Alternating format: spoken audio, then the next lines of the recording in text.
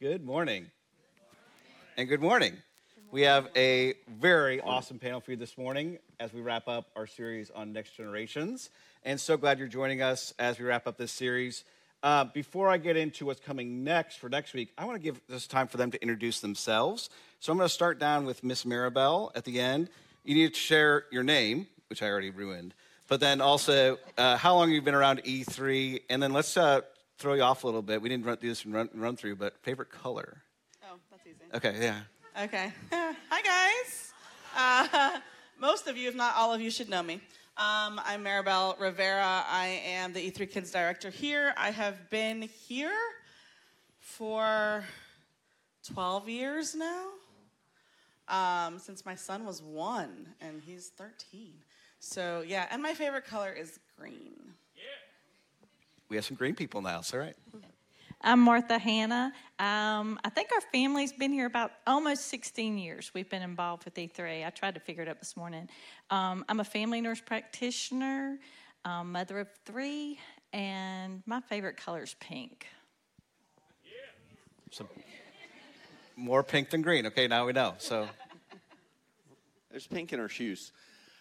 I'm Dan Bellamy. I have been at E3 5-ish years, somewhere around there. I am the one on up here that is not a parent, but I was full-time youth minister for about 10 years, and I'm still involved in working with our youth here, and I have my MDiv and my DMin, so I've been around ministry and youth and kids and ages of people for a very long time. So. And so it's Dr. Dan Bellamy is how we're on stage, right?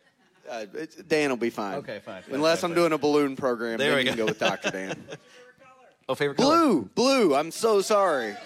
Blue Forgot the most important thing. All right, and I'm Scott. I'm pastor here in red, of course. So there we go. There's the boo, the ubiquitous boo for the color red.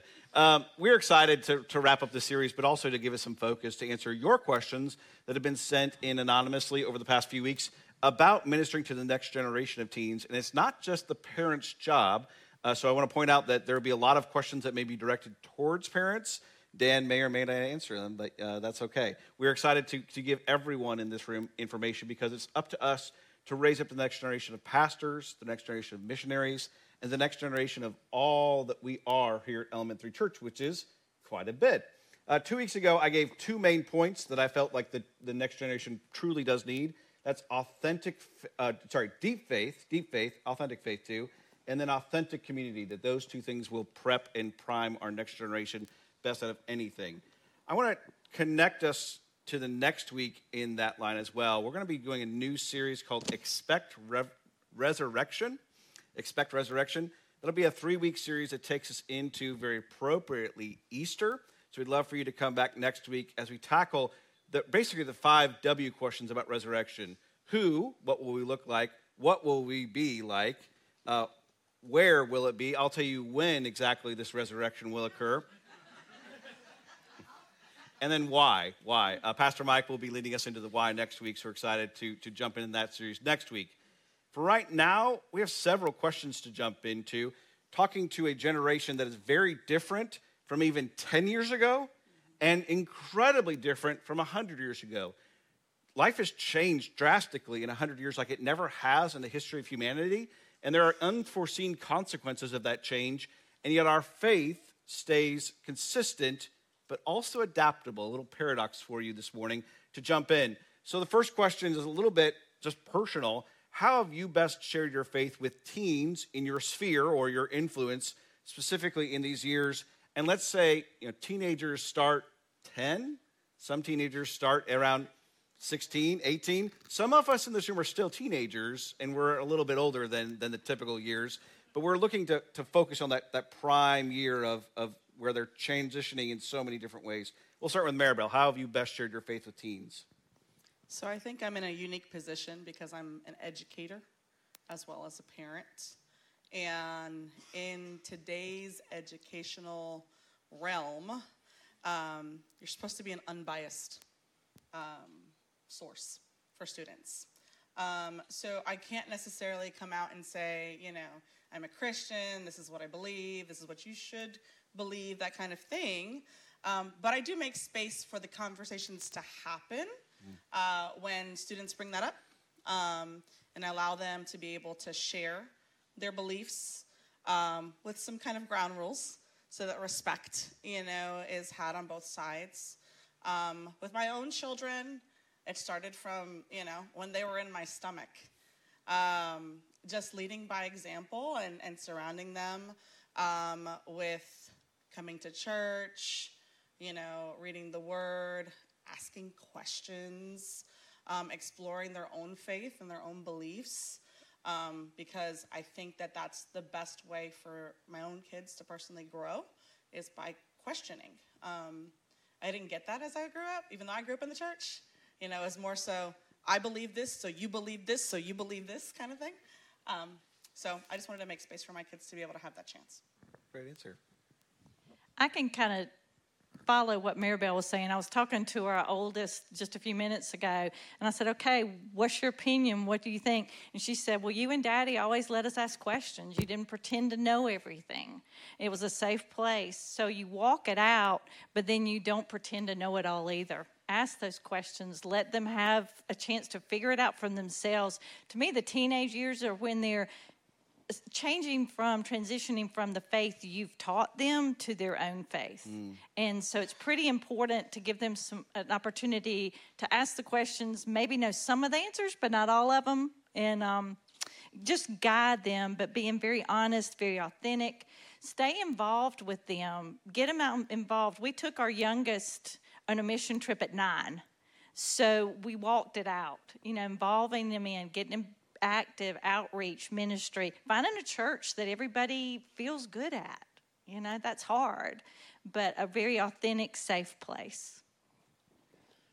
I connect a lot to relationship and modeling, and I realize the relationship dynamic is a lot different when it's your own kids, but then it can be easy to really invest in that as if it's a relationship that you need to work out on. And I see some people do it incredibly well, but I also know at moments, especially in the teen years, because I'll tell you, a youth minister may see your kid being absolutely amazing, and they may come home and act like this spawned evil monster, and people give them compliments, and you're like, that's not my child that you're talking about. Whereas, outside the context of the home, people might really be seeing what you've invested in that child, even if you're not feeling it when they go through a bit of a teenage rebellion phase. So I would connect to relationship and modeling, because having the relationship gives you the ability, some sense of, and authority is not quite the right word, but earned respect for them listening in your life, for any adult in their life, and especially parents, which when that relationship's there, when your kid knows that you love them no matter what they go through, that relationship gives automatically some sense of listening, even if they don't act like they're listening at home. But then modeling, because if you say, hey, we believe in Scripture, this is our value, but then you're not actually living it out, they see that more quickly than anybody else because they are around you all the time. That doesn't mean we don't mess up, but when the model fails, say, hey, I'm not living up to my own expectations, acknowledge it and work on it. Because if you're not true and honest about it, they'll see the hypocrisy creeping in. Whereas if you say, hey, we are all growing, and do your best to model it, they're going to reflect that model and live that out even more than the words. Absolutely. I always laugh because our kids and our teens learn how to lie from us. Because to Dan's face, I'm cheerful and nice, and then behind closed doors where they have ears, I say, that Dan Bellamy is a, what? What do you say about me? Just kidding. But in all honesty, that's where they learn that it's okay sometimes to lie in societal situations. And how much do we lie about our faith walk, where I profess on Sunday, and then Saturday night, let's go party. It's okay to party.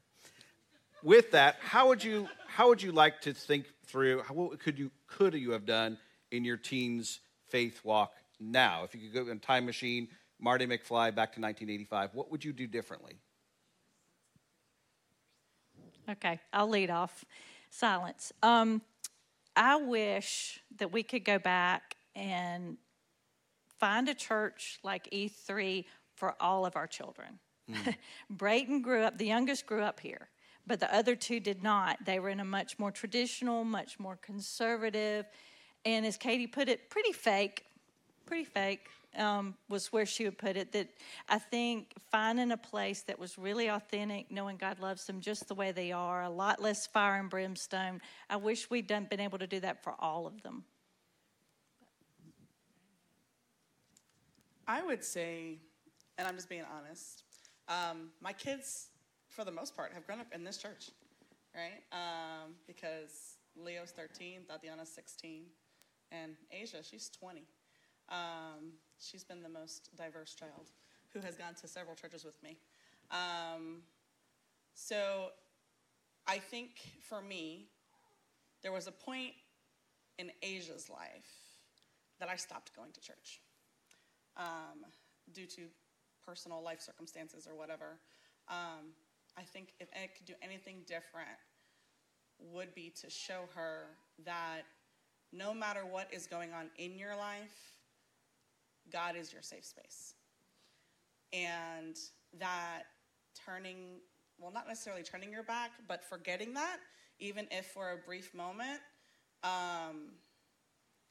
can harm you or hinder you in your personal and spiritual growth in the long run. Thanks for honesty. I appreciate that. That's both really great answers.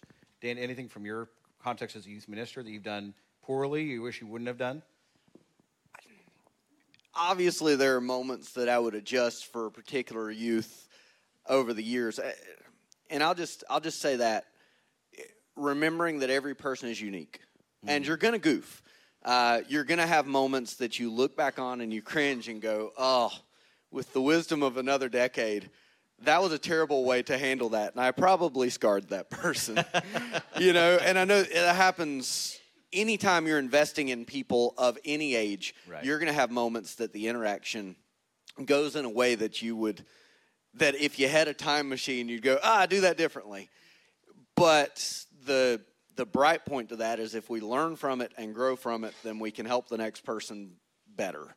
And with your own kids, you've got a long time with them, and as long as they know you love them, they'll forgive the goof ups over time, and you'll grow beyond them. But just knowing that the best thing I can do with my failures is learn from them and grow from them instead of dwelling in the negative of them. Because if we get trapped in that negative, then it taints what's going forward. Great point. Brag a little bit. What have you done well in those teens in sharing your faith with them? What would you recommend to others that you did awesome? I guess I could start for once. Making sure that they know that I love them, am invested in their life. Of course, that's even more important for the parent and hopefully a little more automatic for the parent. But people they just don't care what you have to say or what you're even trying to model unless they know you love them. So doing things to show that I love them, being at events when I can, being just genuinely showing that I care about their lives, bothering to pull forward the energy even on a tired day to make them feel welcomed and loved. Because some days it's hard, especially with the people. I find that the more comfortable I get with someone, the easier it is to not give them my best. And I know that's even more difficult with family and the people that feel a little bit like they automatically have to love you and be there. It's easy to not be our best for those people. So getting that relational stuff well when I've done it well. Yeah. Great point. I think for me, having that space where my kids can talk, right? Like making room for like those deep conversations and trying to listen to their point of view, however skewed it may be. And just like opening up their thought process to other avenues, because we do live in a society where it's social media driven. It's very media heavy, right? So our teens especially are very much influenced by that. So helping them see the difference between, specific biases that may come across, opinion versus fact, and just God's truth versus worldly truth, I think really has helped, with my children's growth. So, I think admitting that you don't know it all, being honest always, no matter what, no matter how hard it is, how much it might be difficult to be honest at that moment, saying you're sorry. That one's tough. Admitting you were wrong. You realize they put you up on a pedestal at some point, and then you start coming down off that pedestal. But they need to know that you're not perfect and you didn't always get it right, and it's okay if they don't either. But I think being honest, seeing your strengths, but seeing your weaknesses, knowing you're real. I'm hearing a theme emerge over these questions. What do you do with a kid who runs away from the faith that you want them to go into versus sticking where you have kind of encamped yourself? How do you deal with them in that situation and saying, Mom, Dad, I'm out? And this is not on the question that we prepared, by the way, but it is a question that comes to that authenticity and that safeness, that there are times where kids say, I'm out, or I'm going, a different version of the faith than I grew up at or I tried to raise them in. So I think a temptation is to really push kids hard. Yeah. And I think one of the most difficult realities to that is most people, when you push them hard in a direction they don't want to go, instead of getting them the direction you want them to go, they push back harder against you. Mm-hmm. So making sure that they know that you love them and you are there for them, constantly reflecting the values, and making sure that when you do have an opportunity to discuss it, make sure that what you're saying is really on a good foundation. Because opinions matter, but if they're having deep questions of faith and you're getting into an apologetics type realm conversation, but you're building straw man arguments that whether you'll accept what they're saying or not, they don't feel like your arguments make sense, then your arguments are maybe even doing more harm than good. Absolutely. Mm-hmm. Saying I don't know is okay. Mm-hmm. You repeat that. Saying I don't know is okay. Okay, good. I want to make sure we get that across. Like I say, in the midst of it, modeled values are huge. Yeah. Because a lot of students will drift away from faith at some point in life. Yes. Getting a little bit ahead of things, in college, a lot of students drift away from church for a little while. But if they've got a good foundations, many times they'll come back, especially when they start having children and start realizing, oh, wow, I want my children to be in church. So make sure that they know that you love them, and don't sacrifice the relationship in the midst of the frustration, because you're their parent and they love you. And whether they show it or not, they want that relationship to be good. And whether they act like it or not, they're not going to throw away what you've raised them with nonchalantly. So even if they seem like they've drifted, hang with them. Don't throw that relationship away, because as long as that relationship is there, you can help them make that journey back to faith. Whereas if the relationship's not there, if it's severed, it's hard for you to be that person in their life or one of the people in their life, because it's always a journey of community with faith. Well said. And I want to add on that it's not just the parents who they're going to run away from. It's a church community who may happen. And it's for everybody, including Dr. Dan Bellamy, to keep that connection, not just the parents. I just want to point that in. Maribel, Martha, anything to add to that? That was well said, Dan. Yeah. He said it. Very eloquently. Yes. Well done. How do you motivate an apathetic teen? So, yeah. Are you going to stand up? And I might. I mean, this might take the whole rest of the time. So I'm really big into getting to the root of why, right? Why is this happening? Why are you feeling this way? What's going on? What's your thought process?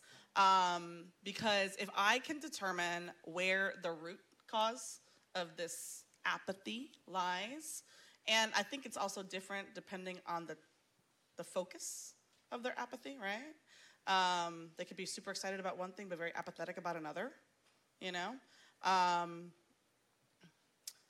You can start helping them to come out of that or away from that if you know the root source, right? So it goes back to kind of thematically what we've been talking about is communication, right? Talking to your teen about, hey, I've noticed these characteristics emerging in you, whether it's your actions or your words, maybe it's the look on your face, maybe it's the newly unkempt room that is permeating this disgusting smell, you know, just anything, right, that you see some sort of change in your kid. Sitting down and talking to them can really help guide the resolution to that apathy, right? But also, on the flip side of it, giving them a little bit of room to kind of, here's what I see. Here's what we can do to fix it. When you're ready to talk, come talk to me, right? Not forcing the issue. Because when you force too much, whether you're a parent or a leader, they tend to run away. They tend to clam up, and they don't want to open up and talk to you. So just knowing your kid, too, right? Knowing how they operate, what their personality's like, can really help you when dealing with an apathetic teen. I would say, too, so you've got a disinterest and they don't want to do this, this, and this. We'll find what they are interested in. Show up, be a part of it. I've played paintball in the woods, you know? I mean, be involved in what they are, what matters to them. And then those conversations probably happen organically. I wasn't a ballet person. I rode horses. My daughter danced. I figured it out. You know, I mean, being there for them, being involved in what matters to them, play the video games, watch the movie that you fall asleep in 10 times. I mean, just be there for them and figure out what makes them tick, and hopefully then they'll get interested back in whatever they're not given, you know, any concern to. Martha, are you a good paintball shooter, by the way? Well, they could always find me because I yelled when they hit me. So I'm on the same thought process with Martha. I mean, you said amazing stuff, but I was thinking about finding the things that ignite their passions, because none of us, deep down, none of us want to be apathetic. We've all got something that gets us excited. And so when we find that thing, especially if we connect what we're really wanting them to get to the thing that already ignites their passion, that helps bring them along the journey. I'm picturing a family in here that I know is not a horse family, and I haven't gotten their permission to mention them, so I will not name them by name, but they're not a horse family, but their daughter is a horse person, and so they've got their daughter doing horse things, which I think is absolutely fantastic, because it would be easy to say, it's hard to have my kid engaging with horses. There's a lot that goes into that. It's easy to say, not so much. But it engages her passion, so their family has made it possible, which I realize it's different families have the ability to make different things possible. But they found something their daughter was passionate about, and they made it possible for their daughter to do that. Now, that connection, their daughter knowing that they're invested, opens up other conversations. And even if you want to get really on point, I'm sure there are Christian horse camps out there. You know, there are even ways of really specifically connecting. Yeah. But igniting their passion and finding a way to connect that and engage it is huge. That's great answers. It seems like teens want everything and anything to be accepted and believe everything they see online is true. How do you break through and talk about Jesus or talk about Christianity as truth? All right, the panel's over. And no. I think a tricky thing with online is, in some ways, the teens are better at navigating facts about what's happening in the world than adults are.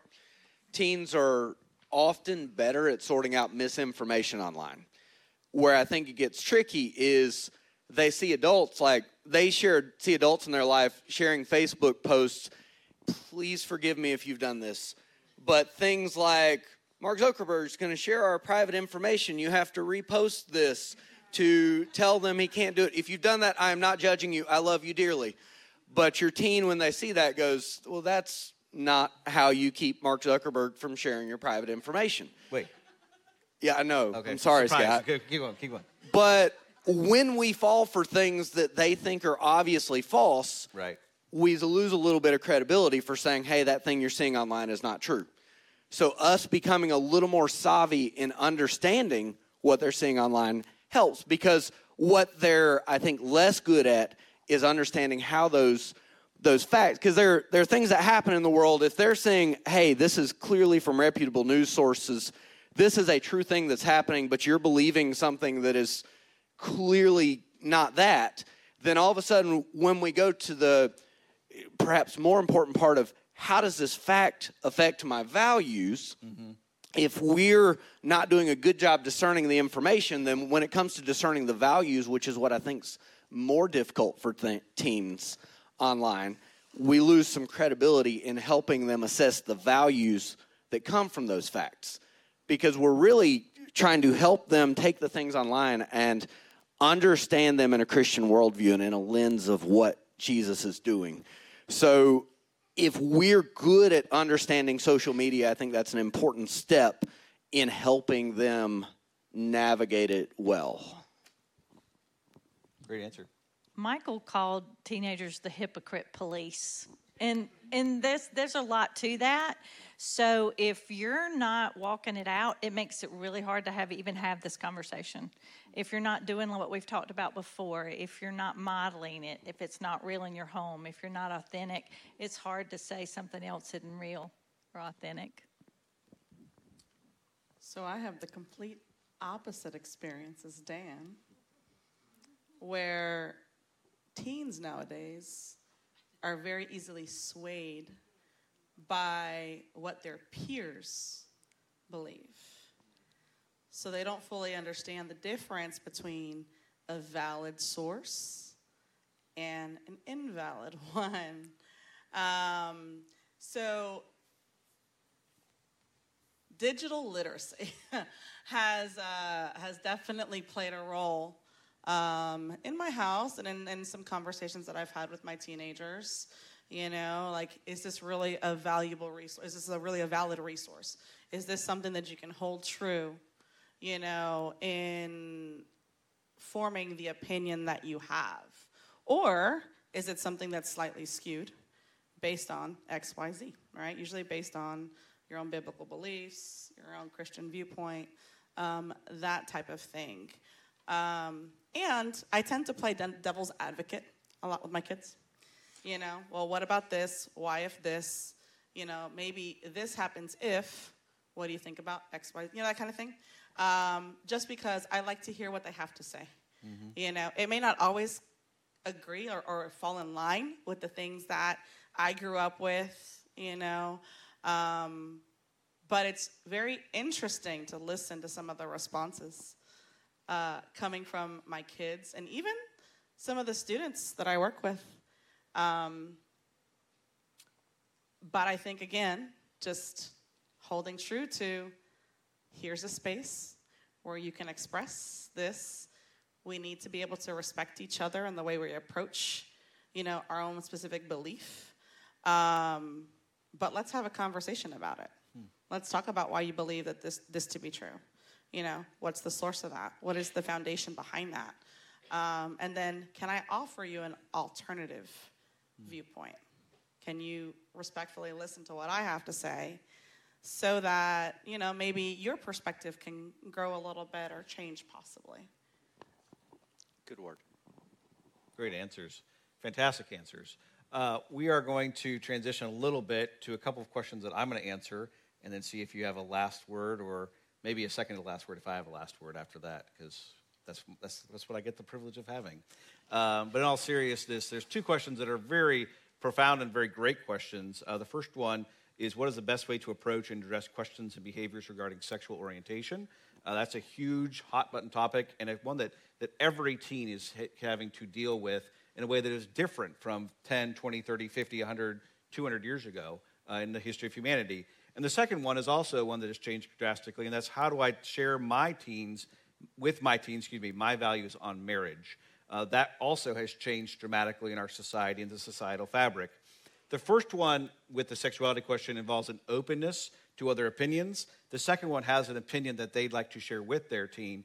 And if you haven't picked up on the theme of authentic community, deep faith, open communication, asking questions, both those questions need to come with an openness to them. Why do you feel this way about marriage? Why do you feel this way about your sexual orientation? Allowing them to help drive the conversation and not forcing them in a box will have profound and longer lasting impacts in their own personal walks. Now, I would also add this, that there's no place where the church has done more systematic destruction of persons' identities than in sexual orientation and in marriage, except for maybe salvation, peace and war, inclusion versus exclusion. We don't have a great track record. And that has nothing to do with anyone in this room or any other church in the world. It is a culmination of 2,000 years of work. 2,000 years of baggage is a lot of baggage. But we also have Jesus Christ. We also have the message of salvation that is unique to any other worldview. And instead of running towards the issues, we also need to equally and firstly run towards Jesus. Look how he engaged these questions. Look how he engaged those first 12 disciples who honestly weren't much older than the teens we're talking about in this panel. Those first 12 were adolescents in many ways. Many were illiterate. Many had very little to come from and probably asked some similar questions that we addressed here today. I worked at Boys Town for many, many years, working in these issues of human sexuality, of issues with marriage that we had to deal with teens coming in, and a lot of study in this term of theological anthropology. Theological anthropology. What does it mean to be a human? What does it mean to have a gender? What does it mean to have a partner or a spouse in my gender? And there's different cultural nuances as well. We have matriarchal societies and we have patriarchal societies. And in the United States, we don't know what we are right now, just to be honest. It's not a bad thing. But see, gender and marriage are both biological, societal, familial, experiential, but also divine. And so answer those questions with an open hand. Encourage questions, not experimentation. Questions, not experimentation. You can ask questions freely without consequence. Experimentation causes damage. Grace and love, not judgment or hate. Grace and love, not judgment or hate, on both those questions. Last thoughts? Amen. In all honesty, I want to thank you for the panelists, for the questions that you all submitted, and for this time together. Can you give a round of applause to these three awesome people?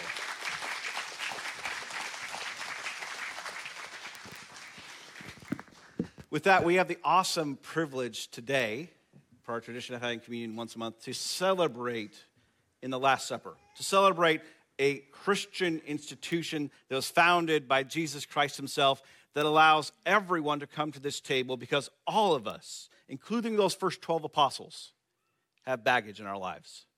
Whether it be from your teenage years, from your time as a child, or any other.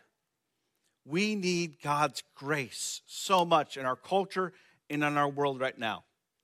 In a moment, I'll invite you up to the tables. We have two on this side. We have one on this side and one at the back at the altar. We'd love for you to come up to receive this gift that Jesus gives to us by symbols of both body and blood. We use gluten-free bread, and we don't have to be a part of this church or any church, but come freely to this open table and receive the gift that Christ gives you here. On the night when he was betrayed, Jesus took the bread, he gave thanks, and he said, "This is my body broken for you. Do this often, you do it in remembrance of me." And similarly, he took the cup on the night he was betrayed and passed it to all 12 disciples and said, "Take, drink the blood of the new covenant poured out for you and for many for the forgiveness of sins. Friends, this is not just mere props. This is Jesus using common elements that has traversed the history of humanity to make real his presence, not outside of us, but inside of us. For, as the panel professed, a transformation that occurs when we let Jesus in. So with that, let's pray over the elements, bless them, and then we'll open the table. Father, I thank you for this group assembled, for our humility and our authenticity, saying we need you. And not in some sort of passive way, but in a very active way, that we can come to you, our Father, and allow us to rest in your grasp that was opened because of the work of Jesus Christ, your Son, and the ongoing work of the Holy Spirit. That our salvation is moment by moment by moment, and not just some magical day where everything changes, but we need that ongoing presence to help us discern who and just how big you are in our lives. May we take these small elements as a sign and a symbol of our reliance upon you, Jesus Christ. And may we model this to a world outside who so desperately needs it. We ask your blessing upon these elements in the hands which receive them, and we say together, amen. Come, the table is open.